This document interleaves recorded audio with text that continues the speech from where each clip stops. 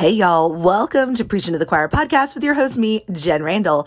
Today, guys, we have an encore episode for you because just in case you're new around here and you haven't listened to some of the early ones, you do not want to miss them. So because we're in season 3 with arrangers and choreographers, I am bringing back for you one of our favorite episodes with the arranger and show designer and director extraordinaire, Mr. John Burleigh. So please enjoy today's encore episode.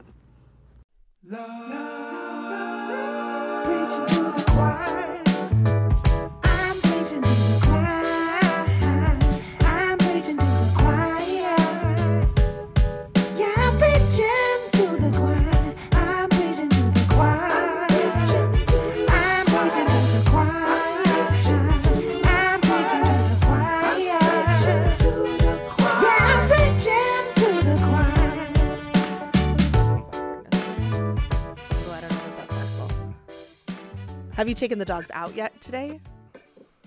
Oh, several times. It's beautiful here today. That's good. At least it's a nice weather for. Well, what's the weather usually like this time of year for you, though, in Chicago? It's a crapshoot. Like one day might be in the 30s with maybe some snow, and one day might be mid 70s or pouring rain in the 50s. Like you just never know. Right. So that's really fun and really, really stabilizing in Exactly. this time. Exactly. Yeah, we don't want to talk about, coronavirus this entire time that we're chatting, but it bears to mention that's probably going to come up because we are recording during the time of quarantine. Well, thank you for chatting with me today. I'm so glad that you were, available during our busy schedules of quarantine. Here I am, happy to make the time. Thank you for that. So what are you filling your time with? Although this time of year, you would maybe already be getting ready to start doing some arranging possibly. Is this a little early, or is this kind of the time you would start doing that? The past couple of years I've set April 1st as my start date for my writing season. Not because, nobody needs something this early, right? But in order to hit all the delivery dates that people want, midsummer, early fall, I need to back things up. So starting in April allows me to spend the right amount of time on each project. So like I said, the past couple of years, I've started writing on April 1st. So now that we're here in April, it feels normal. It was weird for the previous, the past 2-3 weeks. Cause I did lose some in-person work, like a musical that I was working on. Oh, canceled. Yeah.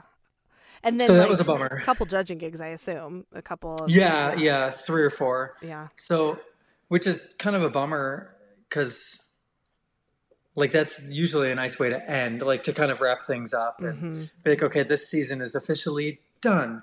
And, just sitting at home, and I could have cleaned my basement or painted something, but instead I decided to try to fill my time getting a jump start on next season. So it was actually kind of nice. I took some time and got emails out. On all the Spotify playlists and stuff that I make for the different shows that I write, I actually used some clip art. Did you? Fancy. I did. You have no idea. Like clip art you made or you found on the Google? All right, so I just went on Google and I saved an image and I right-clicked, and then I just there's a thing where on Spotify where you can click it. But let me tell you, it takes a while to pick the perfect picture. It really is a whole process. Yes. Now, I will tell you that one of the directors you work with has sent me the screenshot of what you did for them just as a teaser, because he and I were speaking earlier today. I'm sure he has. And I'm sure we know who we're talking about. And he was so excited about it. And the first thing I thought was, well, that is a very professional icon on that Spotify playlist. I literally thought that. And so the fact that you took time to do that makes me feel better now that that is some time you spent. That's what you did instead of cleaning your basement. Oh, absolutely. And I really am not embarrassed to admit that it took far too long. But honestly, at this point, what do we have but time? And that feels very prophetic, but that's where we're at. Exactly. You can spend all the time in the world doing that. Well, I probably should back up a little bit in case somebody, does not know that this is what you do or doesn't know that what you're doing with your time now that you are no longer full-time in the classroom. So let's back up, and why don't you go through your what I would call your path to being a show choir professional. Like, how did you end up doing the job you're doing today? You can start as far back as you need to.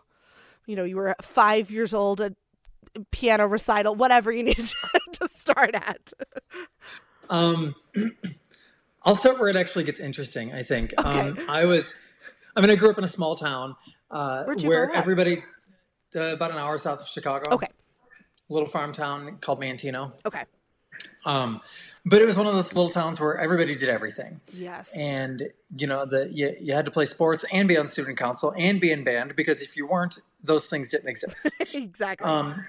So, you know, for my whole life, I've been kind of focused on being well-rounded, but just, you know, and I am a nerd. So like I loved school and all that kind of stuff.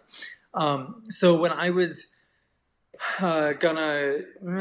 junior year in high school, I wanted to do pre-med, chemical engineering, and Ooh, you know, all this kind of stuff. nerd. Congrats. Oh, That's super amazing. nerdy, Yeah. super nerdy. Love math and science. Yeah. When I was teaching, I would like, if my kids were, you know, struggling with chemistry homework or whatever, I would love to help them because I'm super nerdy. At any rate, so I went and I was applying for all these schools and stuff, and I got really offended because one of and this was back when you had to interview to go to college. Right. I'm not sure. Yeah. Well, you remember. Yeah. I remember that. Yes. Yeah. Yeah, right.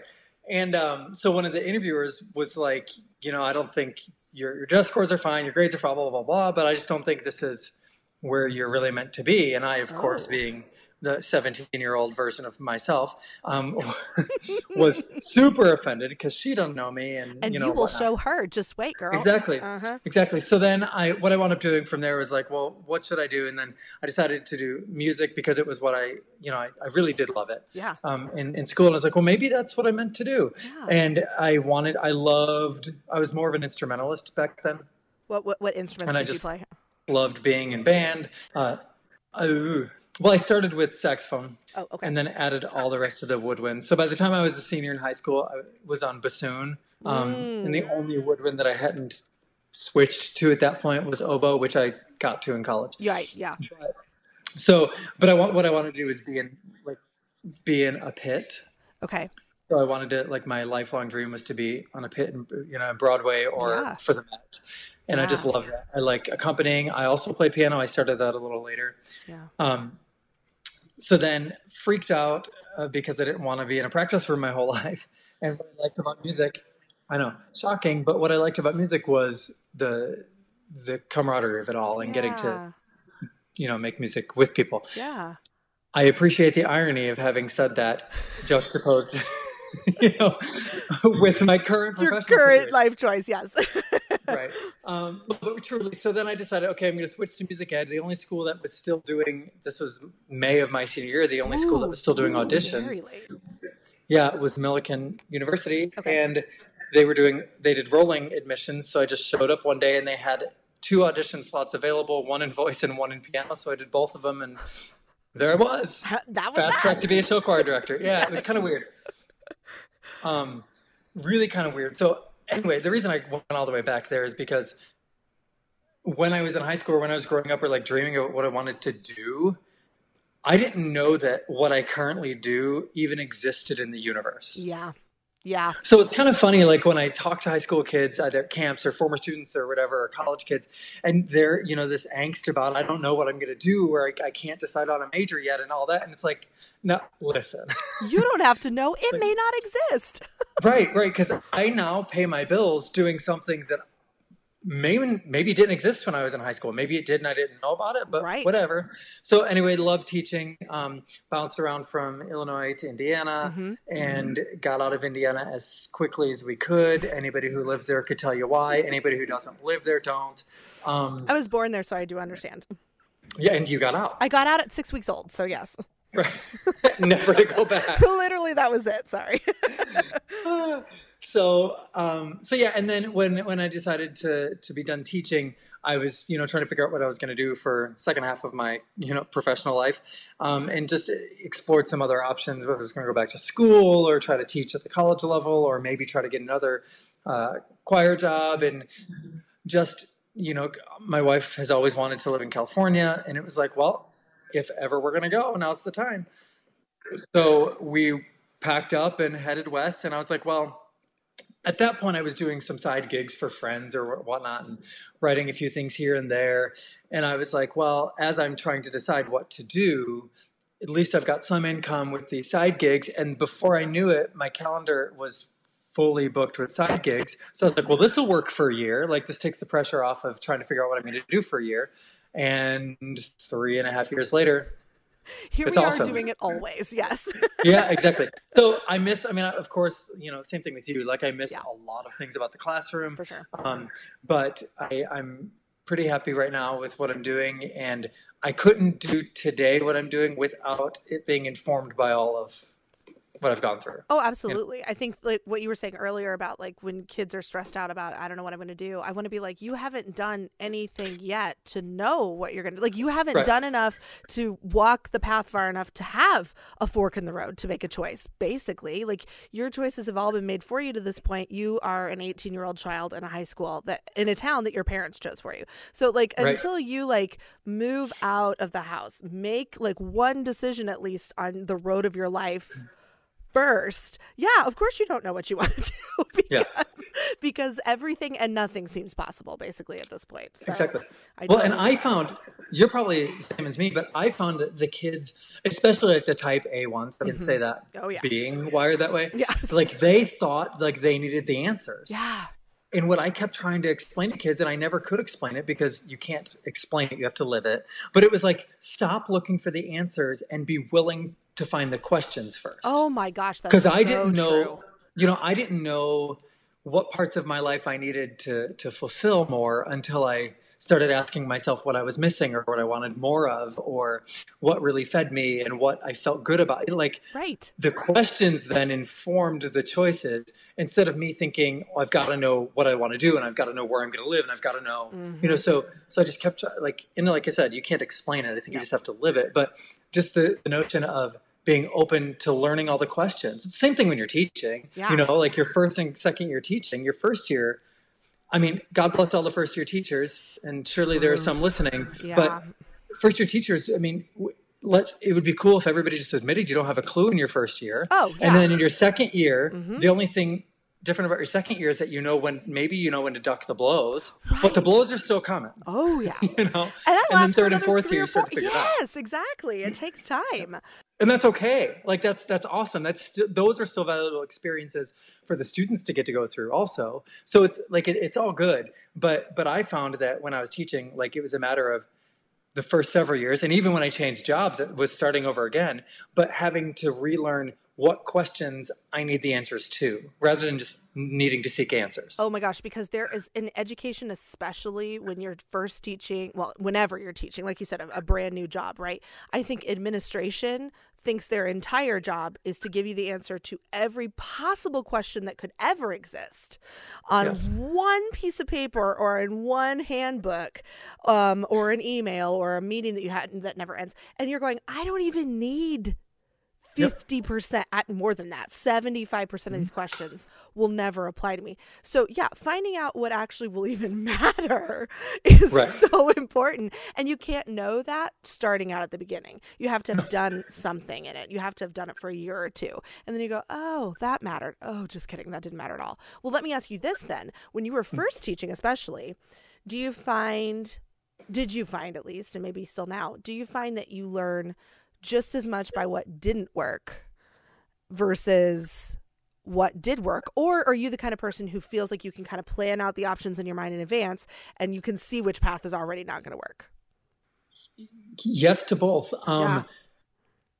I'm a planner person, and that goes with being type A and all that kind of stuff. So I am sometimes hesitant to make a move unless I've thought 7 steps down the road and what could possibly go wrong, which has then prevented me from making some moves where probably nothing would have gone wrong, or I would have made it 4 steps and turned the corner anyway. So it wouldn't have mattered that 7 steps would have been a disaster. True. So I think some of that care and planning, maybe prevented me from taking some risks that in hindsight I might have taken. But I also learn a lot more from mistakes than successes. Like successes, the way that I'm wired, I don't take a ton of time to celebrate successes. I'm like, all right, it worked, but on to the next thing. Yeah. As opposed to when something doesn't work, you know, you lick your wounds a little bit, and then it's like, well, what the, you got to you know, dissect that thing too, then, and go, exactly. Okay. Yeah. Mm-hmm. So for me personally, I probably learned more from failure than successes, and Lord knows I've made plenty of mistakes. Mm-hmm. But also, like I said, some of the mistakes I avoided making, but maybe wouldn't have been mistakes. I don't know. Yeah. Seems like a weird way to say that. No, that totally makes sense. Because I think that, especially again, when we're talking about like beginning teachers and people who are new in their professional settings, are so often afraid to make any mistakes at all, that you know, that keeps them from growing, period. Like there's no growth happening at all. And or the people that only make choices that seem safe tends to be the same thing, where, you know, this may seem safe, it ends up being a misstep because it was so safe. Like, you know, I mean, I feel like I see that so often with new, or at the very least, a missed opportunity. For sure, absolutely. It could have been so much more. It could have been so much better. And I think on some level, we're both talking about creative choices pretty much here. And I'm thinking about like, let's talk about like shows and show planning, which is of course a huge part of what I want to talk to you about today. Like when you are, I think when I look back at the stuff I planned when I was first starting, and you're smiling already, and I know you can feel this way too about your own stuff. Like, tell me about what you feel when you go back and you look at the stuff that you did creatively in those first few years you were in charge of a show choir. Well, and again, like to harken back a little bit to what we've already talked about, like I just want to talk to that version of myself who, by the way, knew everything there was to know. Absolutely. There was no telling us anything. Because I had been planning those shows since I first started show choir. Yes. And I had fine-tuned every detail of them, so it was going to be great. Until it wasn't. Yeah. Inevitably. Exactly. No, and that's, you know, but the first couple years, it's funny because when you're coming up with shows before you're a teacher, you're thinking about it from the perspective of a show designer, a producer, an audience member mostly, quite frankly, because, you know, when you're growing up and you're in it, or that's all you're you know. in college, all you do is watch it. You take it in. You're an appreciator at best. Even if you're a student of, you're still just a sponge, right? And that's not a bad thing. That's one of the steps.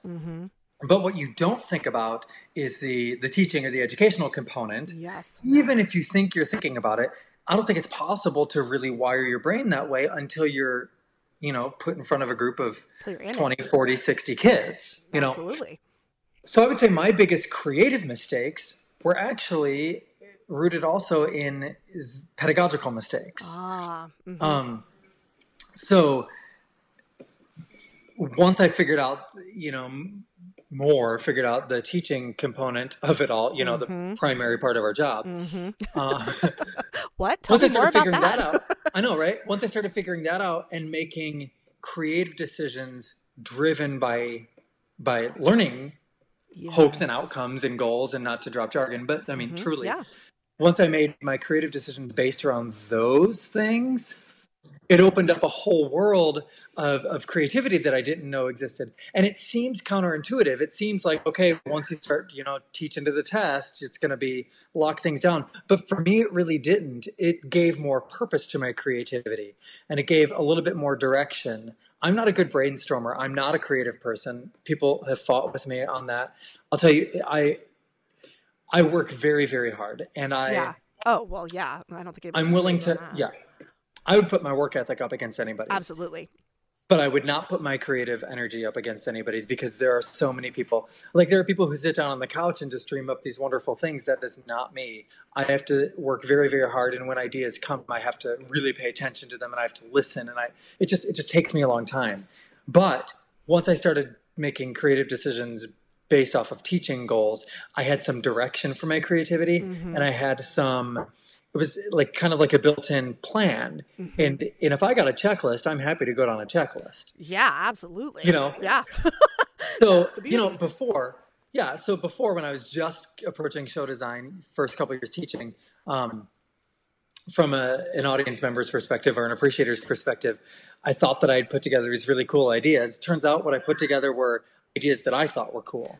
Right. And so I didn't have any understanding of universal appeal, which, if you're a good teacher, you know that there's a need for universal learning and different ways of communicating the same concept to different types of learners and students. Well, it's the same way when you're putting a production in front of an audience. You need to have different things that will grab different audience members to have a universal appeal. So for me, that pedagogical understanding has absolutely defined my now producing self. That is not, I've never heard anyone describe it the way you just said it, with that pedagogical angle to it, which of course that makes sense. Obviously, I think as long as you've done this for any number of years, people our age and certainly older have done it enough to know, yes, you have to have universal appeal. But that thought process that it's just like learners in your classroom, you have to diversify the way that you're teaching things, obviously. You have to diversify the way that you are giving the audience members things, you know, in order for it to feel like that. That makes so much sense. That's a really, really good point. When you were talking about that too, I was thinking about how I think that show planning too, when you're talking about not being a creative person, which I am not someone who will argue with you on that, because I know what you're saying. I understand completely what you're saying. I am also someone who, while I do sometimes have creative thoughts, I'm not really a creative person myself either, in the way that I think so many people in our field are. But you do have to have that balance, because if you're just someone who has a full bloom of creative ideas all the time, you have to be able to execute them. You have to be able to break them down into ways that are digestible for either a judge or an audience member. And so creativity can sometimes be, this is a weird thing to say maybe, but a hindrance, I think, in doing what we're trying to do. Or you just have to have somebody on the other side of the ball that's a balance. And I think a lot of us get lucky in our work lives, or not lucky, maybe just on purpose. We're searching out for that other side of the coin, which I think you do that for people. And certainly everybody I know that you work with, like, they love that about you, that skill set about you, that you can go through and break things down and go, okay, this will work, and here's why, and here we're checking this box, and people need that. So I know that you're filling that need for people. When you are, well, first of all, you are doing both show planning now and arranging. So you're doing both sides of that, correct? Tell me about, you know, you don't have to go into a ton of detail if you don't want to, since it's kind of proprietary to your job, but tell me about a little bit of like the process of working with someone to plan a show that isn't your own children, because that's a different thing, going from like having your own group, having your own school, knowing them, seeing them all the time, knowing. So how do you kind of bridge that gap? That was one of my biggest challenges when I started to do this full time, was figuring out how to do it well. Because look, I mean, anybody who knows how to work Finale or Sibelius or Pro Tools thinks they can be an arranger, and most of them are right. Like they might not be a good one. Yeah, there you go.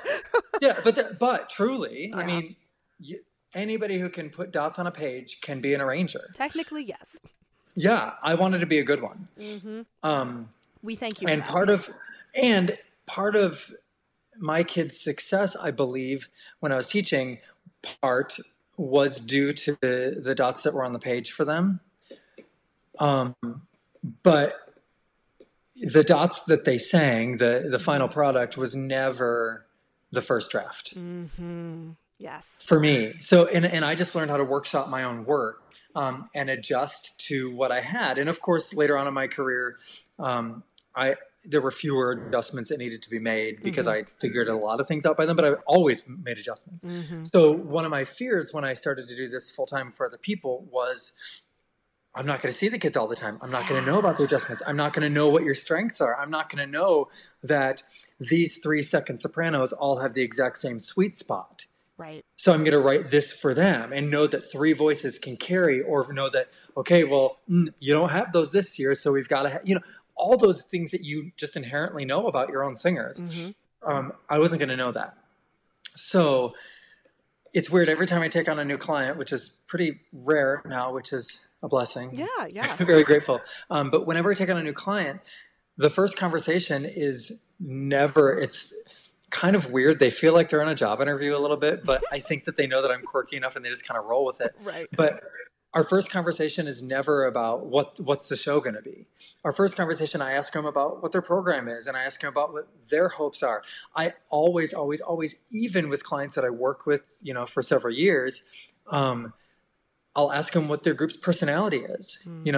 Do you have the goofy boys that need to graduate, or is it a nerdy choir boy year? Right. Either way is good. We can do either way, but those take different. Those are different approaches. So I try to get to know the directors as much as I can. Most of the time, not always, most of the time groups tend to be a decent reflection of their directors. For sure. I would agree with that. Yeah. So just the more I work with people, the more I can know and I feel comfortable writing things for them. First time out, it's going to be a crapshoot. Yeah. So luckily where I am now in my career is that I'm not taking any gigs where I don't already know the group. Right. Yeah. And you can't. Where I don't have some information to put it on. Like I'm not just answering a cold call. Hey, will you write this chart for me? Right. Not because I'm above that, but because I know that wouldn't be my best work. Mm-hmm. So, but then to loop back and catch the creative element of that, different directors like having different amounts of say in their shows. I was going to ask about that. That part is very curious to me. Yeah. Yeah, which is, for me, a blessing because it means I don't know that I could write as many shows as I write if I had to do all of the design work myself. Mm-hmm. Simply because, again, not creative. It takes a lot of time, takes a lot of energy, a lot of second guessing. So when I do design a show from the ground up, picking all the songs, all the costumes, all the, mm-hmm. It's exciting and it's fun because I liked doing that when I was directing, mm-hmm. but I just don't have the energy to do that for all the groups I write for. Conversely, when a director wants to do all that themselves and basically just gives me the layout, we're doing these songs. It's this part to this part. I want the boys to sing here and the girls to sing there. I would not have fun writing as many shows as I write if it was all that. Totally. Yeah. I would feel like a machine. Mm-hmm. However, the few of them where I do that, it is kind of nice to be like, hey, I can breathe life into your vision. Yes. This side of my brain is happy to contribute and can, make it such that you feel fulfilled as a creative voice with your own kids. And I'm happy to just put the dots on the page. Yeah. I wouldn't be happy to just be dots for everybody. Sure. And I don't have the energy to do everything for everybody. I find that most people that I've worked with, we've garnered a good relationship and there's a good amount of trust. So we'll go back and forth. Yeah. Most people that I work with don't care whose idea it is. So if I've got an idea and I'm like, okay, Jen, let's do this. I feel like I really want to do a Coke Zero show with your kids, Can we? Because really. Well, it is the Supreme Cola, but no, but so it's like if I said that to you, most directors that I worked with would be like, oh my gosh, yeah, let's run with that. Yeah. No, none of them are like, I'd really like to come up with the idea myself. I shouldn't say none of the directors. I'm sure some of them are. But likewise, if you were to say to me, hey, I really want to do a 7-Up show. Yeah. Then I'd be like, cool, let's go there. Let's explore that idea. And there's just a lot of give and take and just most of the groups fall somewhere in the middle. Maybe it starts with me, maybe it starts with them. Maybe it's just like a shared experience that we're in the same place together. And It's like, oh my gosh, is this turning into a show? I think it might. And then, or somebody's got any of us who do this are nerdy enough to have trunk shows and have back burner ideas and whatever. And so what I found is sometimes if we're having trouble figuring out a starting spot, like, okay, whose idea are we going to go with? That's like, okay, well, tell me do you have any back burner ideas? And you'd be like, well, actually, Dr. Pepper has kind of been bouncing around in my brain for years. I just don't know how to do it. And I was like, I like Dr. Pepper too. That could work. Maybe, so then we go from there. And that's pretty fun too. That makes so much sense. And that would really be the only way to do it. Like you're saying, when you don't have that daily knowledge and that daily experience with them, to make that work. And, I think that there are so many people that in our field that are arranging Now, I say this as someone who myself is not an arranger. I would never claim to be that person. But who are arranging and really do just enjoy the churning out the chart. Like they're very okay with that part of it. And as you're saying, it's a balance. We need that too. We need those kind of people who are just churning out the sheet music. But I think that that's so interesting about what you do. I think that's a real differentiation in what you're doing that we haven't seen as much of in show choir yet. And so it's fascinating to me. I've so enjoyed seeing the shows you've done that way so far with different groups. Well, I'll tell you this though, as I build my calendar, I'm really intentional, not just about meeting people's deadlines, which I do, but as I decide, okay, these 2 songs or these 4 songs aren't due until August. It's currently April. I'm ready to get going. I'm really intentional on the order that I work on those songs. Because sometimes, even in a really creative, really involved show, sometimes there's a minute and 15 seconds just plug and play show choir. It's a lift. It's easy. It doesn't take a lot of creative energy. It still takes the time to to write the chart, but it doesn't take as much problem solving as maybe like a really complex medley. So I'm intentional about how I put things together so that way sometimes it's fun to just be like, all right, I'm going to knock this out of the park and it's going to take me one day and it's going to be done. And I like, it's like any of us that like to check something off a list. Like sometimes that's fulfilling in the same way where like a 3 or 4 day medley where I can solve all the puzzle is fulfilling. I just make sure that I'm not doing too many of the same types of things in a row. Again, because I like that variety probably goes from when I was a kid and just jack of all trades trying to bounce around and stay balanced. Okay, so I'm going to ask you about a specific piece, which I was not planning to do. But as you're talking about the writing of things and how quickly it comes or all of that. So this year, so 2020's comp show for Omaha West Side, the Torch song. Oh, my God.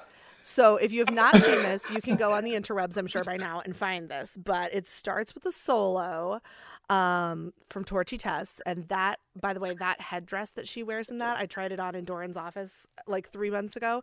That thing weighs like 15 pounds and like stabs you in the cheekbone. How that girl like sang and danced, I will literally never know. She's a goddess for sure. But for your part of it, the way that song fits together is absolutely bananas in the best possible way. And I want to know how long that took you.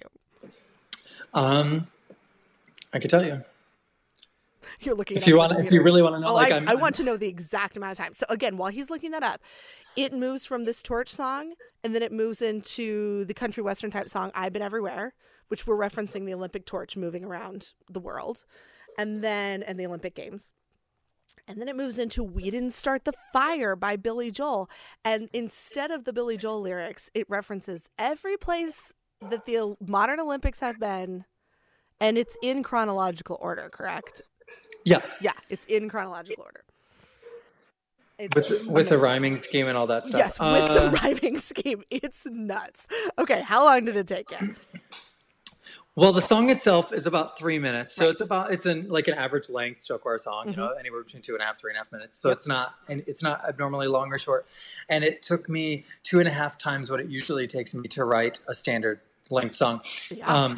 It took me, and again, completely anal retentive, but I can tell you that just lyrics alone was 8.5 hours. Oh my gosh. That's honestly, that's less than I thought it was going to be, because like, the rhyme scheme, the chronology of it, and I think the first time you watch it, you're like, oh, that's cute. It's about the Olympics.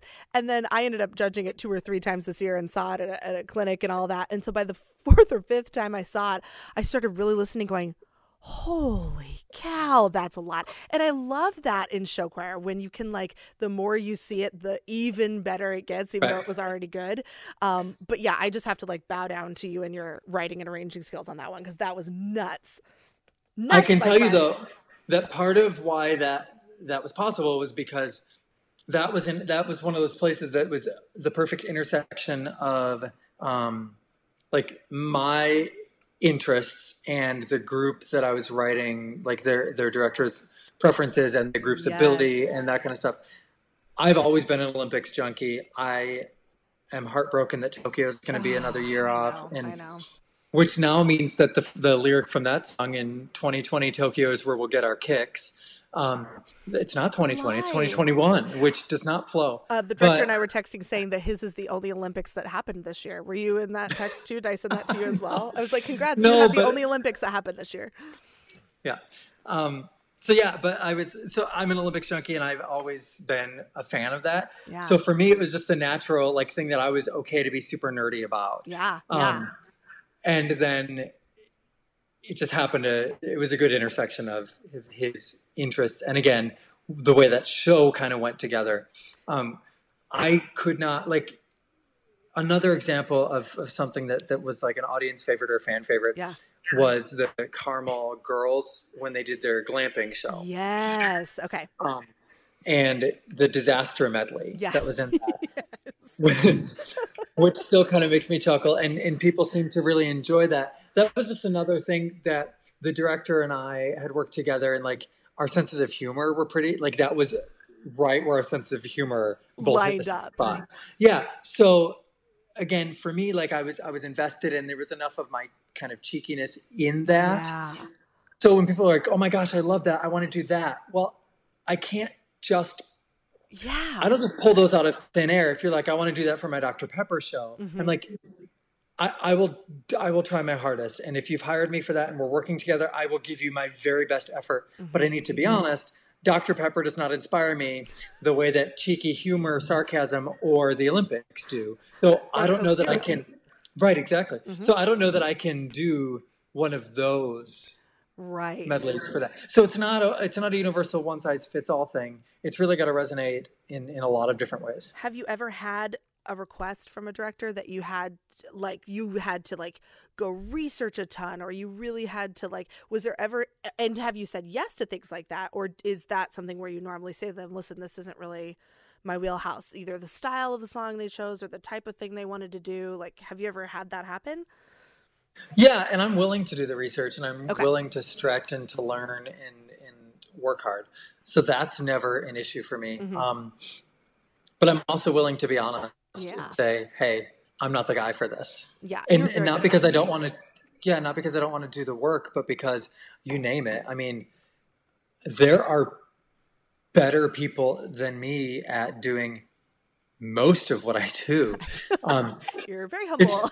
Yes. No, it's absolutely true. And I think that's true of all of us, if we're being very honest. Yes, there are certainly elements. Yes. Mm-hmm. I bring a combination of skills. My skill set is pretty unique, but my individual skills are not unique. Oh, that makes a lot of sense. Yes, I see what you're saying. Yeah. So if you are wanting something that maybe hits on something that isn't a strong suit of mine, and I can't supplement it with something that is a strong suit of mine, right, then the last thing I want is to give your kids something that's subpar. I mean, am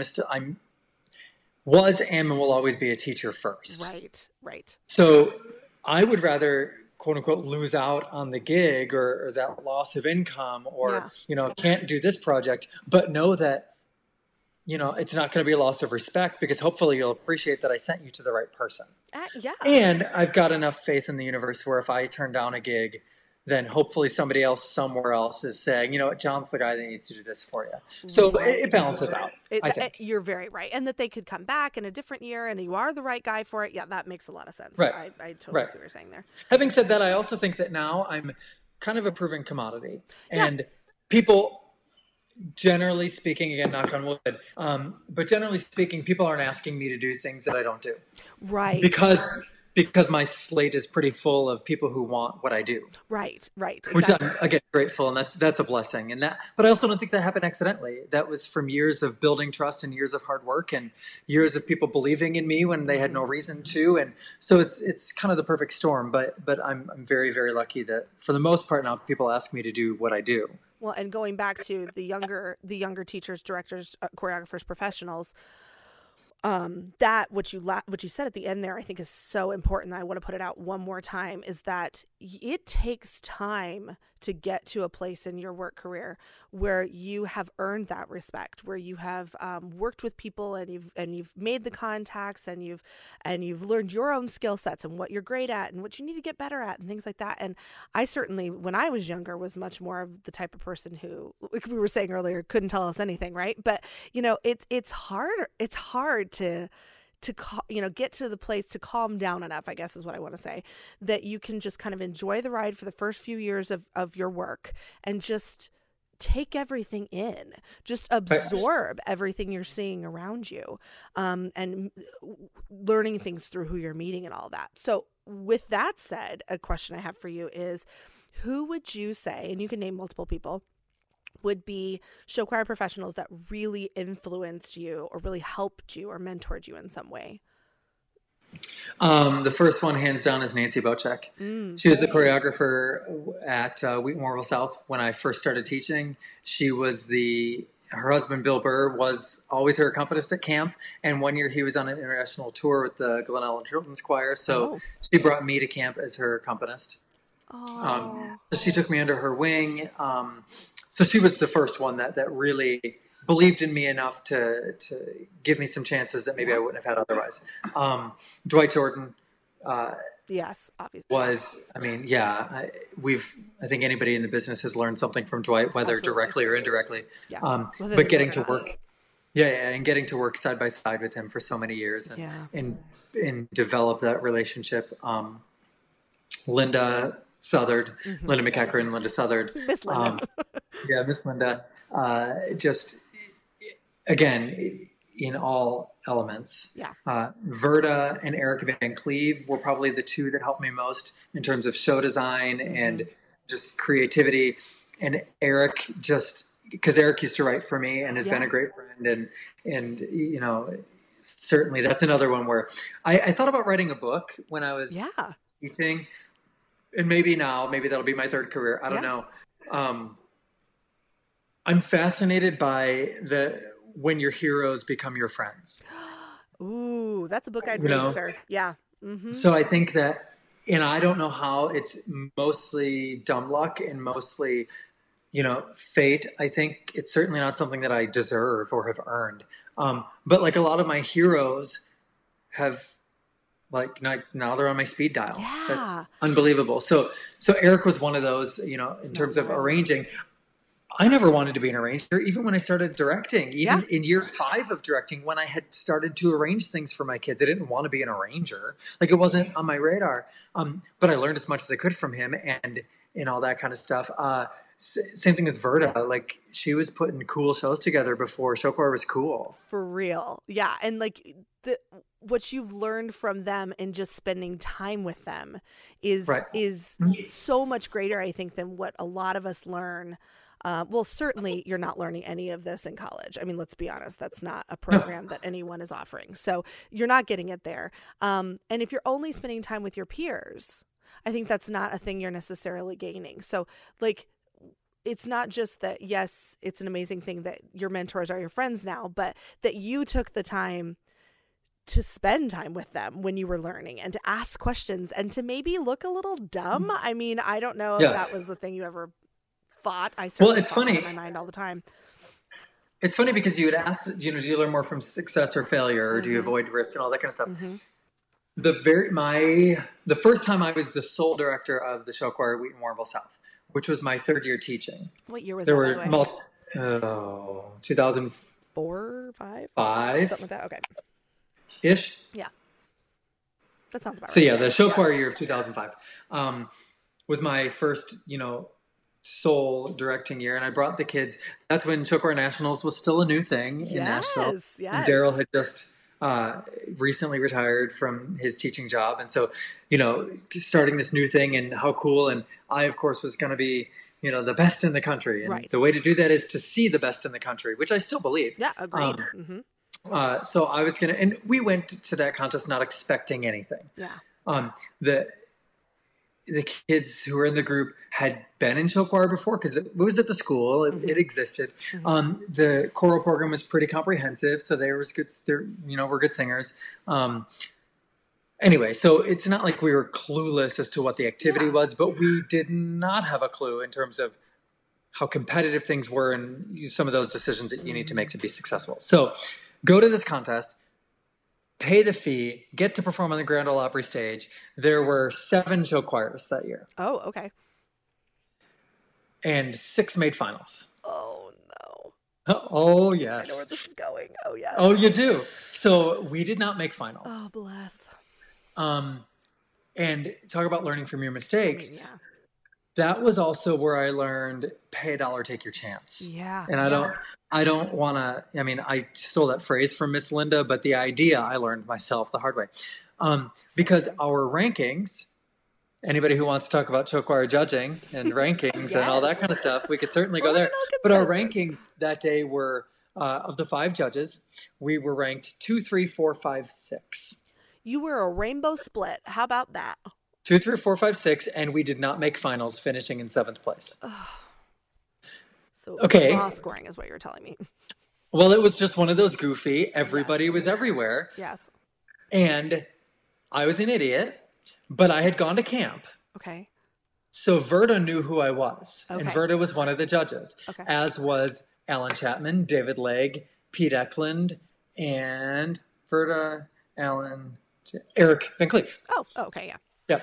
So that was the judging panel. Again, how weird is it that I remember a specific judging panel from 15 years ago? But of course you do, because this is a big lesson for you. Yeah.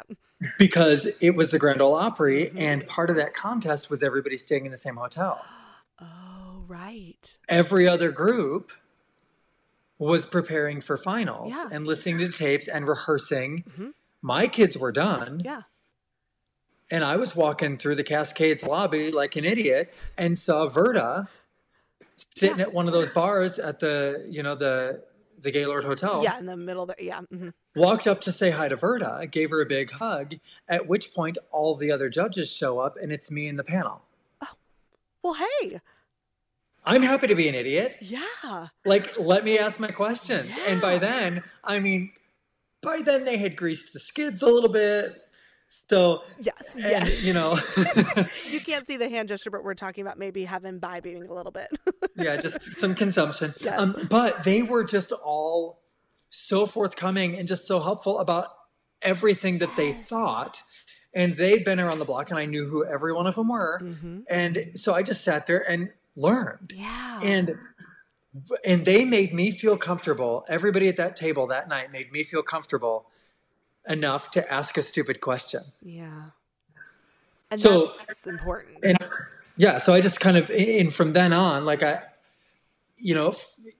was not afraid in my 4th and 5th year teaching to call Gail and be like, Gail, what should these kids wear? Yes. This was before Gail had her superstar business. It was when she was still finishing teaching and just starting, but I knew that her kids looked better than everybody else's kids. Right. So or at least looked different. And so like I learned then to go straight to the people who I thought were the experts in whatever area that I needed help with.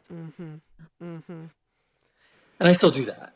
I think, I know that about you. And I think that's why you continue to that's why anybody does. That's why anyone continues to grow and change as they get older, is if they're willing to still have that growth mindset, that learning mindset. No, you never get to a point where you know everything. That doesn't exist. Right. So you always have to be willing to look a little dumb. And that happens in my life all the time. You have been present for some of those, but honestly, it's a good thing because I always learn something when I do. I have this list of questions that I always try to get through, but I don't have to. But this one, I really want to know for sure what your answer would be to this one. Okay. Okay. What would you want your show choir legacy to be? Like, what do you want people to remember you for in show choir universe when you've stopped doing show choir? I'm really not trying to get the most humble caption award. It comes with a golden trophy, though, and a scholarship to camp. So keep that in mind. I do like a trophy. I'll throw that out there. No, but it's the absolute truth. And remember when I was telling you when I first looked into being a music major in college, when I was abandoning all the science stuff, I wanted to be a pit musician. Right. And my favorite thing to do when I'm actually performing now, and even for the past when I was teaching, my favorite thing to do is accompany. Like I like being an accompanist. I would accompany every day of the week. Really? Yeah, love it. Okay. So I would be okay if I didn't have a legacy and wasn't remembered. But I would think it would be pretty cool if some of the groups I taught were talked about in the lexicon in a couple decades. I see what you're saying. Like if somebody looked back and said, you know, the Wheatmore South Wizard of Oz show. Yeah. I really am okay for people to not know who the director of that group was. I don't want them to be like, oh man, did you see John's Oz show? No. Right. It was the Wheatmore South Classics Oz show because those kids did it. You know, or the Carmel Ambassadors 9/11. You know, if you know 25, 50 years from now somebody plays that or talks about it, or even like I said, if it's some part of the lexicon or discussion, then that would make me smile from the other side. I think. I don't. Cool. I really don't. I don't want or seek that, and I truly am not. Yeah. Like that's just, it makes me feel uncomfortable. Well, those of us who know you know that that's true. I mean, I understand that you're not just being falsely humble there, but no. I will tell you that it was during one of these interviews not that long ago, the Wizard of Oz show came up as somebody's favorite story show, so to speak. So when we had a whole little discussion about it, yes, but I will say both yay and I'm sorry for story shows.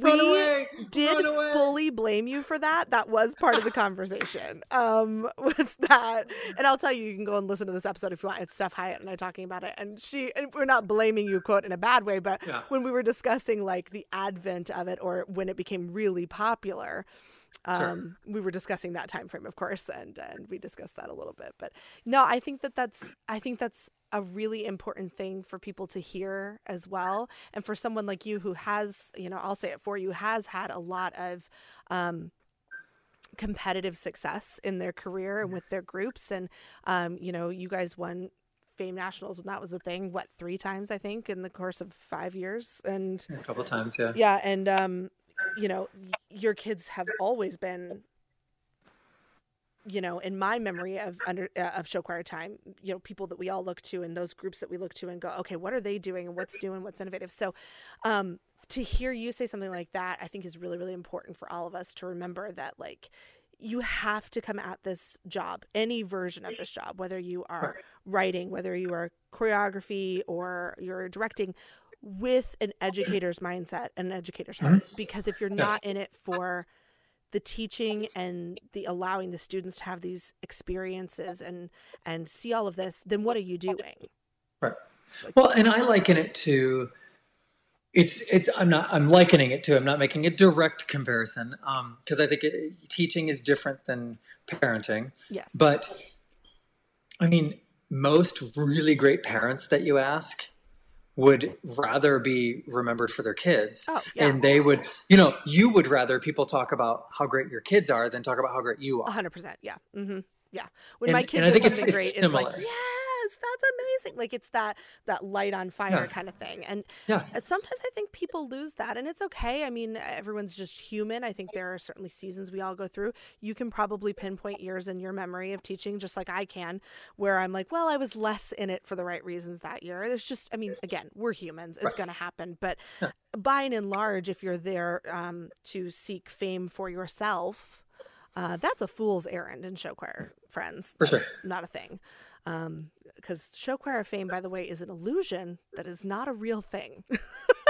Short-lived at best. I don't know how you would even measure that on a scale. Like, what is show choir being famousness? But yeah, I think that that's such a great answer. I love that that's what your answer was for that, is that people remember some of the work that your kids did and get to talk about that for years. So I don't think there's any danger that will not happen. I have to ask you about this while we're talking about this. What's the year where the show ran backwards and forwards. Was that? Yeah, I did that once. 20, yeah. It was 2014. 14. It was 2014 was my last year in Wheaton. Yes, that's right. And for me, I had thought about that for years going, could you ever do something like, and it wasn't the way you ended up putting it out there, but that was one of my favorite things was like, I loved how random and creative that was. Like for me, that was fun. Was that an actual nightmare to put together? Yeah, it was the most difficult show I ever wrote, which is why I did it once and will only ever do it once. Never again. Okay, so I'll scratch that off my list. Yeah, exactly. No, by the time I had gotten to that, I was, writing all my own stuff by that point.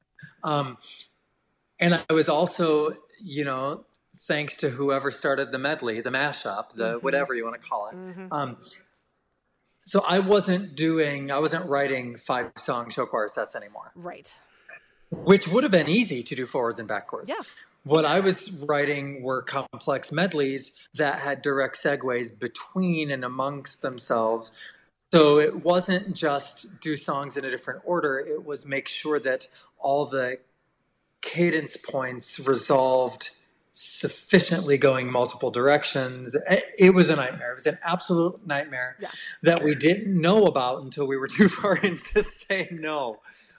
But again, that creative decision was driven by a pedagogical choice, which was that was the year after we graduated all the superstars from the classes. And so we did that show because knowing that we were going to hit the road and that plenty of judges, plenty of audiences were going to make sure that we weren't as successful as we were the year before. And I knew that my kids, to a certain degree, kind of didn't want to be the ones that let the program down. We built up this huge dynasty. So I made sure that any strikes against us were on the adult side of the score sheet, not on the kid side. That actually, so people could, people could criticize the show or the show didn't work. So that whole creative decision really was, mostly to kind of guard and protect the kids and to give them, look, kids, we're going to try something new. It might fail. And if and when it does, my fault, not yours. Right. And that was so wonderful of you to do that and to think forward like that for those kids. Because that is so difficult, what you're saying about. And certainly you're dealing with a legacy that most of us would never have ever achieved or dealt with in a program that we're in. But we all know that feeling as directors where, you've had 2 or 3 years of really like rock star couple kids or a whole bunch of kids, and then they graduate and it's like, well, what do we do now? And I think most of us tend to not be as smart as you were about that. But you just, you do need to pick for your children and you do need to think about them first when you're choosing stuff. And oftentimes when I have conversations with directors about shows that they feel frustrated with, or something's not linking up or something's not matching, and I'll say, well, why did you choose this piece? Or what was the function behind this idea of a show or whatever? And I can't tell you how often the answer is, well, I really like this song, and so I really just wanted it to, and it has literally nothing to do with what children they have, what their ability level is, or anything like that. That just always makes me a little bit nuts when that happens. So I think that the more we can push people and directors to do what you're saying there with the whole, think the students first, of course, but also pedagogically, what can we do here, as opposed to, this is my favorite Lizzo song, which, by the way, you can't do any of, pretty much, because so many bad words. Who did one this year though that was Glenwood had a Lizzo song on their show and it was phenomenal. Yes, I'm familiar with that chart. Tell me more. Do you know anything about that? That seems really, no, that's obviously why I'm bringing that up to you, but yeah, that's I think that's an important thing for people to remember and keep in mind. Okay, so we're to the part of the interview here where you are going to answer the 5 questions that everyone has to answer. Okay. Are you ready? Awesome. You're not ready, I promise. Okay. So the first one's an easy one. This is a softball to get you into it. Okay. What is your favorite entertainment medium? That I seek or that I participate in? Ooh, good question. How about both, since you said that? Yeah. I play volleyball 3 or 4 nights a week. Awesome. So and until the COVID-19, Anna and I have been going to the movies quite a bit. So I'll say that. What is your favorite movie you've seen in the last year? Oh, no. You can give me maybe 2 or 3 if you need to. Well, I'm saying oh no because I'm terrible with pop culture and I don't remember the names of movies or actors or actresses or songs or Okay, artists this could be fun. Describe the plot, and we'll see if I can figure out what movie it is. It was the one that it's not in English. It was the one that won the Academy Award. Yes, where the going in and they die. I don't want to give a spoiler alert. No, but obviously alert, I know what it is, and I literally can't think of it either. What is the name of that movie? Parasite.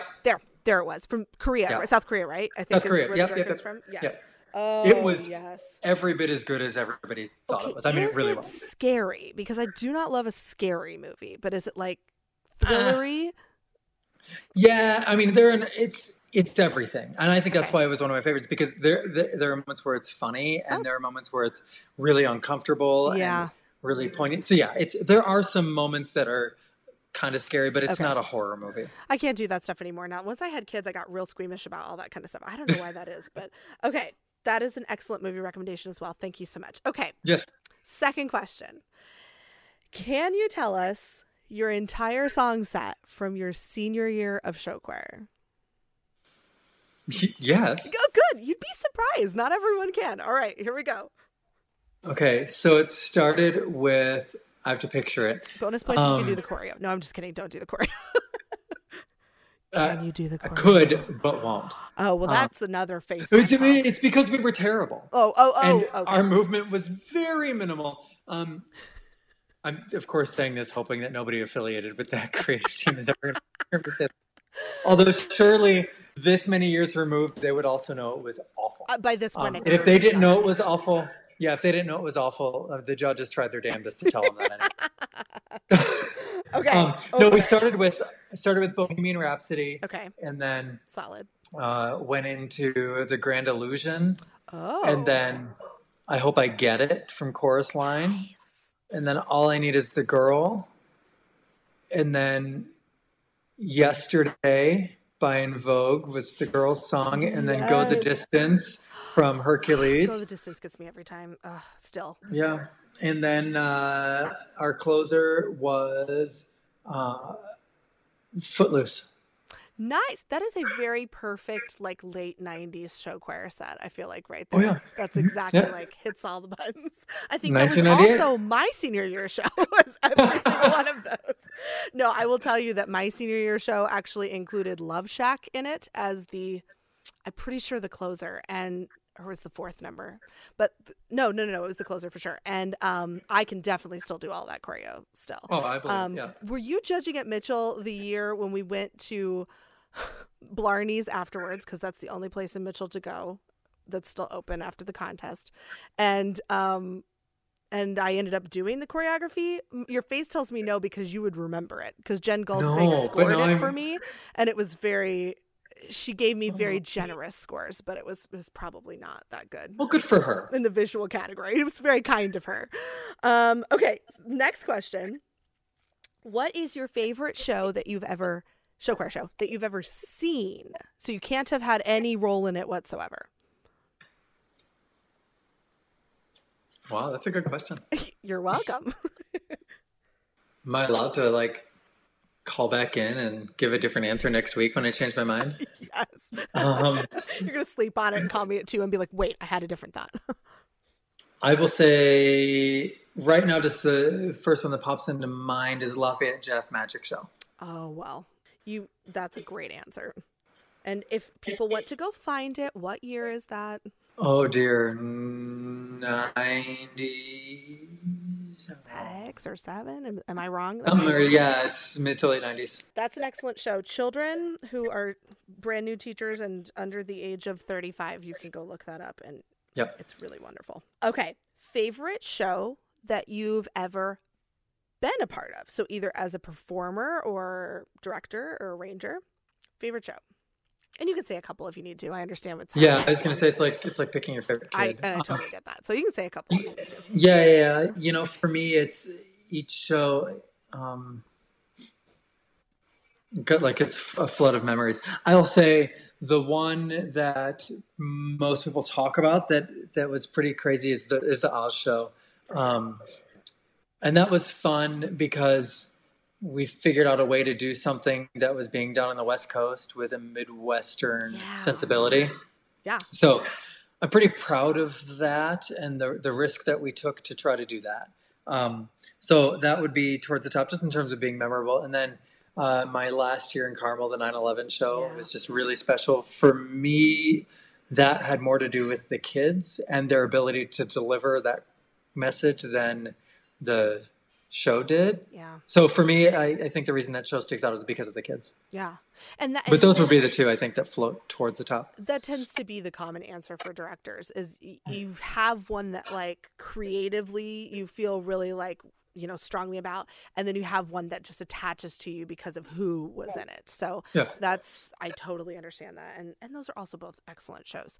And so that would have been, Carmel would have been 2017, right? I think that was that year. That sounds right. Yeah. And then Oz was 2012, 12? right? 12 sounds right. 12? Yeah. Okay. I'm very impressed with me. I'm usually terrible at that, so I'm I very know you're better impressed. than I am. No, I'm usually really bad at that stuff. And I have some friends who are like show choir encyclopedias, and so when I'll be like, was that 2012? They'll be like, oh, how do you not know that? Da-da-da. I'm like, why do you know that? Like, how much brain space are you taking up with this encyclopedic knowledge of show choir shows? Well, thank you so much for hanging out today, John Burles. This was too much fun, and we could do this for another probably 4 hours if we wanted to, because I feel like we only hit on like half of the things I would want to talk to you about. So you have to come back, and we have to do this again. Deal? Yeah. Okay. Especially, I mean, if this COVID thing lasts, we're going to do 75 episodes in the next 2 days, John. I love it. All right. Tell your lovely wife and tell your doggies that we said hi and thank you. Yes. And hi to all the boys in your house. Yes. And all of our people stayed quiet during this, which is a miracle, really. Let's be honest. Yes. All right. I will talk to you soon. Sounds good. Have a good one.